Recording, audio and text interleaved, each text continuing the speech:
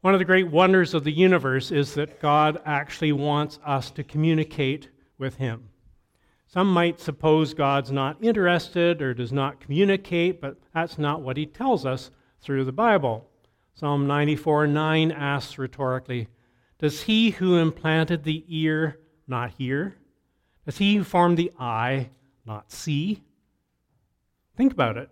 If we have the faculties of communicating, speaking, listening, is it not reasonable to suppose whatever intelligent designer made us has at least as much ability? Little boy was saying his bedtime prayers with his mother. "Lord, bless Mommy and Daddy, and God," here he spoke quite loudly, "give me a new bicycle." His mother said, "God's not deaf, son." He replied, "I know, Mom, but Grandma's in the next room and she's hard of hearing." Who better to coach us on how to pray than the Lord Himself? In Matthew's Gospel, chapter 6, part of the Sermon on the Mount, Jesus gives His followers some valuable insight into how to pray. So today we're going to look at the kind of God worth praying to, the kind of prayer worth praying, and prayer's earthly prerequisite, the conditions that set up prayer for effectiveness. Let's begin by looking at the picture of God underlying what Jesus teaches here about prayer. If you suppose the person on the other end of a conversation is either deaf or not interested in what you have to say, soon you're going to lose all motivation for talking. What's the point? Does our lack of praying spring from a sneaking suspicion that God doesn't really care about what we'd ask?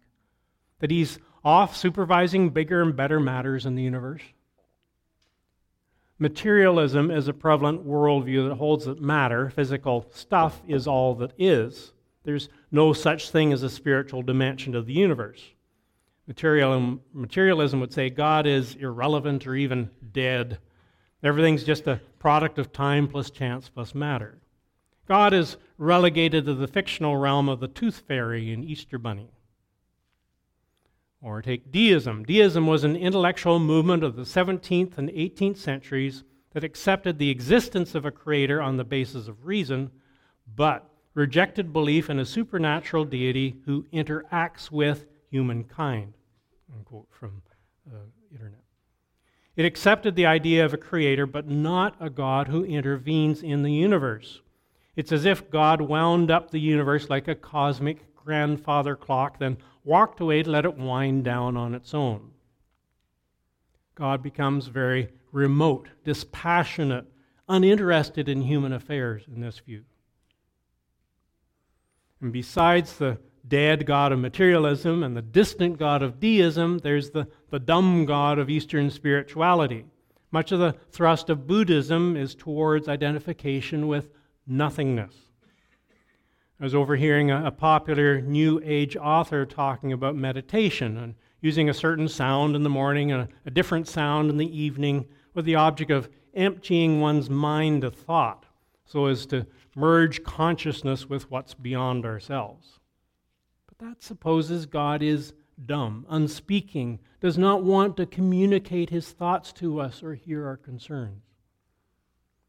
But what does Jesus tell us?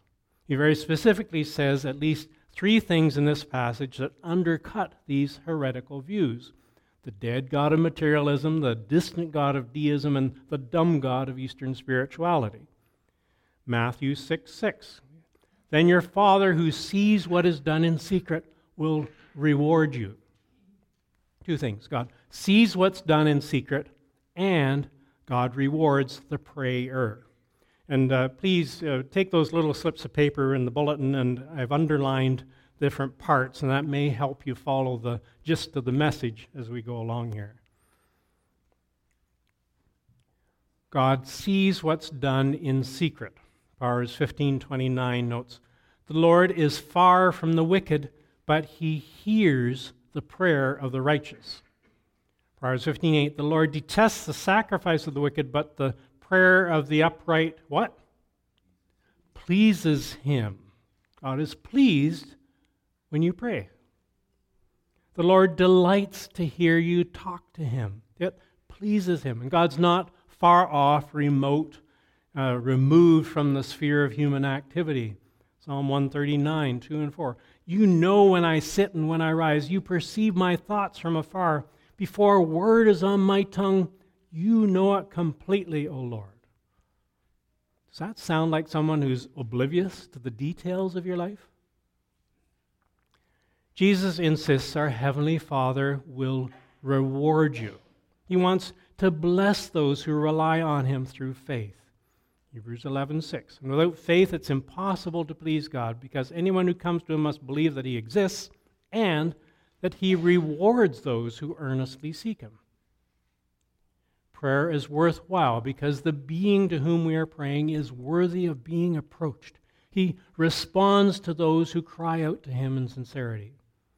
So we see even Jesus, Himself the Son of God, making time to pray, keeping it a priority. Mark records how Jesus got up very early in the morning while it was still dark, went off to a solitary place, and prayed there, Mark 1:35. We see Him praying intensely in the Garden of Gethsemane just before His arrest, Mark 14:32. A 4-year-old boy once saw a picture of Christ praying and asked what Jesus was doing in that picture. He was told that Jesus was praying. The youngster responded by asking who Jesus was praying to. After being told Jesus was praying to God, the young boy protested, but Jesus is God. A similar thought was captured by St. Cyprian, who said, if he prayed who was without sin, how much more it becomes a sinner to pray. Martin Luther, if you think you're too busy, Martin Luther once said, I have so much to do that I must spend the first 3 hours of each day in prayer. 3 hours. Start with 3 minutes, maybe 15 minutes at least. Martin Luther, 3 hours. And prayer helps set your priorities, helps you get the right focus for your day, so you're less distracted by the things that come along and would distract you, take you off course. Jesus paints for us the picture of a loving Heavenly Father who sees what's done in secret and rewards those who pray. Also in Matthew 6:8, your Father knows what you need before you ask Him. Do you realize God knows your needs? Personally, in advance, before you ask Him. Communicating with God is never telling Him something He doesn't already know. But He wants you to ask, just the same. The act of asking demonstrates your reliance upon Him. Psalm 34:15, the eyes of the Lord are on the righteous, and His ears are attentive to their cry. How keen is God to respond to our spoken needs? Isaiah 65:24, before they call, I will answer. While they are still speaking, I will hear. God will answer even before the call is voiced. Friday, I had the privilege of taking 2 of my youngest granddaughters, who are visiting from Germany, ages 3 and 4, out to lunch. I'm delighted to say Philip and Allison are here today with us, and I presume the little girls are downstairs. So arriving at the restaurant, I asked them if they needed the bathroom. They said no. I'd remembered some things from my parenting days. After we'd ordered, before the food was delivered, the older girl, Evie, said she needed the bathroom. Did I begrudge her telling me? Did I delay to take action? No, I love them, so I took them right away to get their physical needs met, and avoiding having to make use of the change of clothes their parents had thoughtfully sent along with me just in case. I was glad she could ask.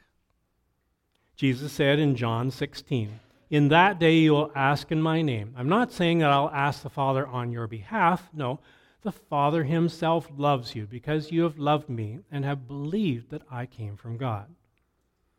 Our Heavenly Father loves those who have trusted in His Son and is waiting to respond when we ask in Jesus' name for His purposes on the basis of His authority. Stop and think about it. What does your prayer practice reveal about the kind of God you believe in? Does it suggest God is dead, distant, or dumb? Or that He delights in responding to His children? Next, what's the kind of prayer worth praying? We talked about the kind of God worth praying to. What's the kind of prayer worth praying. In the Sermon on the Mount, Jesus criticizes the hypocrites who pray from wrong motives. Hypocrite means actor, a pretender, someone who isn't really deep down what they are projecting. So in 6:5, Jesus warns against praying to be seen by other people, like those who love to pray standing in the synagogues and on the street corners. Then in verse 7, he warns against being like those who keep on babbling like pagans, for they think they'll be heard because of their many words. Back in 1 Kings 18, we see a contest of sorts between Yahweh's prophet Elijah and the state-approved prophets of Baal, or fertility god, on Mount Carmel. Each would take a turn calling on the name of their god and see which answered by fire. Now we read of the pagan prophets' hullabaloo in 1 Kings 18, 26 to 29. So they took the bull given them and prepared it. Then they called on the name of Baal from morning till noon. "O Baal, answer us," they shouted. But there was no response, no one answered. And they danced around the altar they had made. At noon, Elijah began to taunt them. "Shout louder," he said. "Surely he is a god. Perhaps he's deep in thought or busy or traveling. Maybe he's sleeping and must be awakened." So they shouted louder and slashed themselves with swords and spears, as was their custom, until their blood flowed. Midday passed, and they continued their frantic prophesying until the time for the evening sacrifice. But there was no response, no one answered, no one paid attention. It's not babbling on and on that's going to get God's attention. God isn't impressed by long, drawn-out prayers or much theatrics. By contrast, Jesus says, Matthew 6:6, "But when you pray, go into your room, close the door, and pray to your Father who's unseen. Then your Father who sees what's done in secret will reward you." We needn't be long-winded when addressing a God who knows what we need before we even ask. Jesus goes on to give us a model prayer, what's traditionally become known as the Lord's Prayer, a few short, succinct phrases. Let's sum them up with a few hand gestures as aids. I'd ask you to put your pens down and just join me with these. And kids, you can do this along with me. So honor, okay, index fingers pointing up, honor, okay. Honest, palms open, extended, nothing to hide. Holding hostage, now here you pretend you're gripping somebody's throat, okay? Okay, not that you would ever do such a thing, of course. Holding hostage, and then help from the hellish, as if holding on to or climbing a rope, okay? Okay, let's run through that again. So, honor, honest, holding hostage, and help from the hellish, okay? All right, here we go, walking through the Lord's Prayer with our hand gestures, okay? First of all, honor. Matthew 6:9. "Our Father in heaven, hallowed be your name. Your kingdom come. Your will be done on earth as it is in heaven." We're honoring God as number one in our life. It's about His honor, His name being hallowed. It means holy, sacred, reverenced. His kingdom, His reign or dominion. He is Lord. He's in control, not us. His will being done, not ours. Here's a clue right away then that prayer is about far more than presenting our grocery list of requests. It's more than just a wish list to Santa Claus. It's about tuning into what God's will might be in our situation, not what we want. So it's not just about talking, us talking. There's a big listening component, getting tuned in. Are you honoring God in your life when you begin to pray? Michael Green notes, many view God only as a kind of heavenly genie ready when you rub the lamp of prayer to appear and say, "Yes, Master, what do you want me to do?" But God is not like that. God is sovereign. God moves according to His own purposes, and He does not play games with us. He is not to be mollified and placated by a temporary return to Him when we get into difficulty. End quote. So it's about God's will, not ours. We're praying similarly to what our Lord Jesus prayed in His hour of crisis in the Garden of Gethsemane, Luke 22:42. "Father, if you're willing, take this cup from me, yet not my will, but yours be done." Are we praying for God's will rather than our own? Are we living for His will or our own human desires? 1 Peter 4:2. As a result, he, the disciple who has suffered in the body and is done with sin, does not live the rest of his earthly life for evil human desires, but rather for the will of God. It's what we should be living for. Second, honest. Remember, can you show me that one again? Honest, palms open, extended. 6:11 in the Matthew. Give us today our daily bread. What's your real basic immediate need? It's for daily bread, not a lifetime supply. It's for daily bread, not a Porsche. They're necessities, not luxuries. Do you share the attitude of the Apostle Paul in 1 Timothy 6:8? But if we have food and clothing, we will be content with that. Third, holding hostage. Okay, so here you've got the person's throat and you're kind of throttling them. Matthew 6:12, forgive us our debts as we also have forgiven our debtors. You want to be released from your sins. What you owe God, have you forgiven others? Or are you still holding their shortcomings and wrongings against them? Have you truly forgiven others? Are you mad at God even? Bitterness will choke the spiritual life out of you and separate you from God. What do you need to let go of rather than try to keep throttling someone about? Oh, if I could only get my hands on them. The word forgive here means to send away, to dismiss, to wipe off. Leave it. Let it go. You're only inadvertently choking yourself if you keep hanging on to that grudge. I've probably said it before, I'll say it again. Bitterness is the poison we drink hoping that someone else will die. We need to be honest about our mess-ups and confess our failures rather than hide them. God knows the whole story. A young boy saw a pack of cigarettes on the ground and decided to try them. He went to a field near his home and after several fumbling attempts got one to light up. It didn't taste good. Indeed, it burned his throat and made him cough, but it made him feel very grown up, like the Marlboro Man. Then he saw his father coming. Quickly, he put the cigarette behind his back and tried to be casual. Desperate to divert his father's attention, the young boy pointed to a nearby billboard advertising the circus. Can we go, Dad? Please? Let's go when it comes to town. Father quietly but firmly replied, Son, never make a petition while at the same time trying to hide a smoldering disobedience. I think the father could see something else was going on behind there. Fourth, help from the hellish, okay? Hands like pulling up the rope, as if clinging to a lifeline. 6:13, and lead us not into temptation, but deliver us from the evil one. Luke 22:40, upon arriving at the Mount of Olives, Jesus urges his disciples, pray that you will not fall into temptation. We're asking for God's protection to keep us from hard testing and to deliver us from the evil one. There are spiritual agents out there stronger than us. We need the Lord's help. He can provide a way out when we're tempted. 1 Corinthians 10:13. No temptation has seized you except what's common to man, and God is faithful.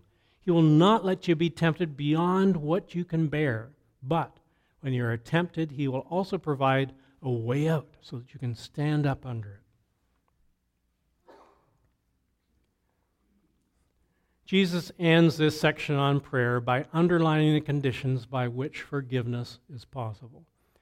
He would later go to the cross to die in horrible pain and offer his life in our place as an atoning sacrifice so our own sins could be forgiven. Some precious promises here, Acts 13:38. Through Jesus, the forgiveness of sins is proclaimed to you. That's really what this meal we're about to take part of here symbolically is all about. The forgiveness of sins Jesus has made possible. Ephesians 1:7. Can we read this one together? In him we have redemption through his blood, the forgiveness of sins in accordance with the riches of God's grace. Note the verb there. In him we will have, someday we'll have, in eternity we'll enjoy. We have right here and now. It's amazing. Redemption through his blood. Jesus' teaching links our forgiveness by God with the need for us to forgive others. Matthew 6:14 and 15. As follows this whole section on prayer, he really drives the point home. For if you forgive men when they sin against you, your heavenly Father will also forgive you. But if you do not forgive men their sins, your Father will not forgive your sins. If you're going to keep that wall up between you and that other person, that wall can keep you from God. Don't let that happen. Many of us have memorized the Lord's Prayer, but do we remember unforgiveness of others will block us from heaven? Peter once asked Jesus how many times he should forgive his brother when he sins. As many as 7 times? Jesus countered 77 times. Not meaning you're supposed to keep track, but just keep on doing it. Matthew 18:22. And Jesus went on to give the classic parable about the unforgiving servant who'd been forgiven millions of dollars himself by his master and been spared a life in prison, but then just turned around, started throttling his fellow servant, throw him into prison over a few bucks. Where can we find the grace and mercy necessary to keep on forgiving others when they hurt us and wrong us? To accept each other, as Pastor Phil preached last week from Romans 15, by savoring all our Savior has done for us. Ephesians 4:32. Be kind and compassionate to one another, forgiving each other, just as in Christ God forgave you. Colossians 3:13. Bear with each other and forgive whatever grievances you may have against one another. Forgive as the Lord forgave you. Pretty powerful little word, that as, just as. It's been done to us. We have grace. Let's show that grace to one another. In closing, one short command and promise from Jesus, John 16:24. Until now you have not asked for anything in my name. Ask and you will receive, and your joy will be complete. Ask, bringing even the little things before the Lord, seeking his will.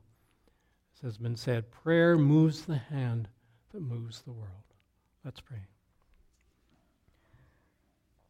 Father, thank you that you want us to come and share our requests before you.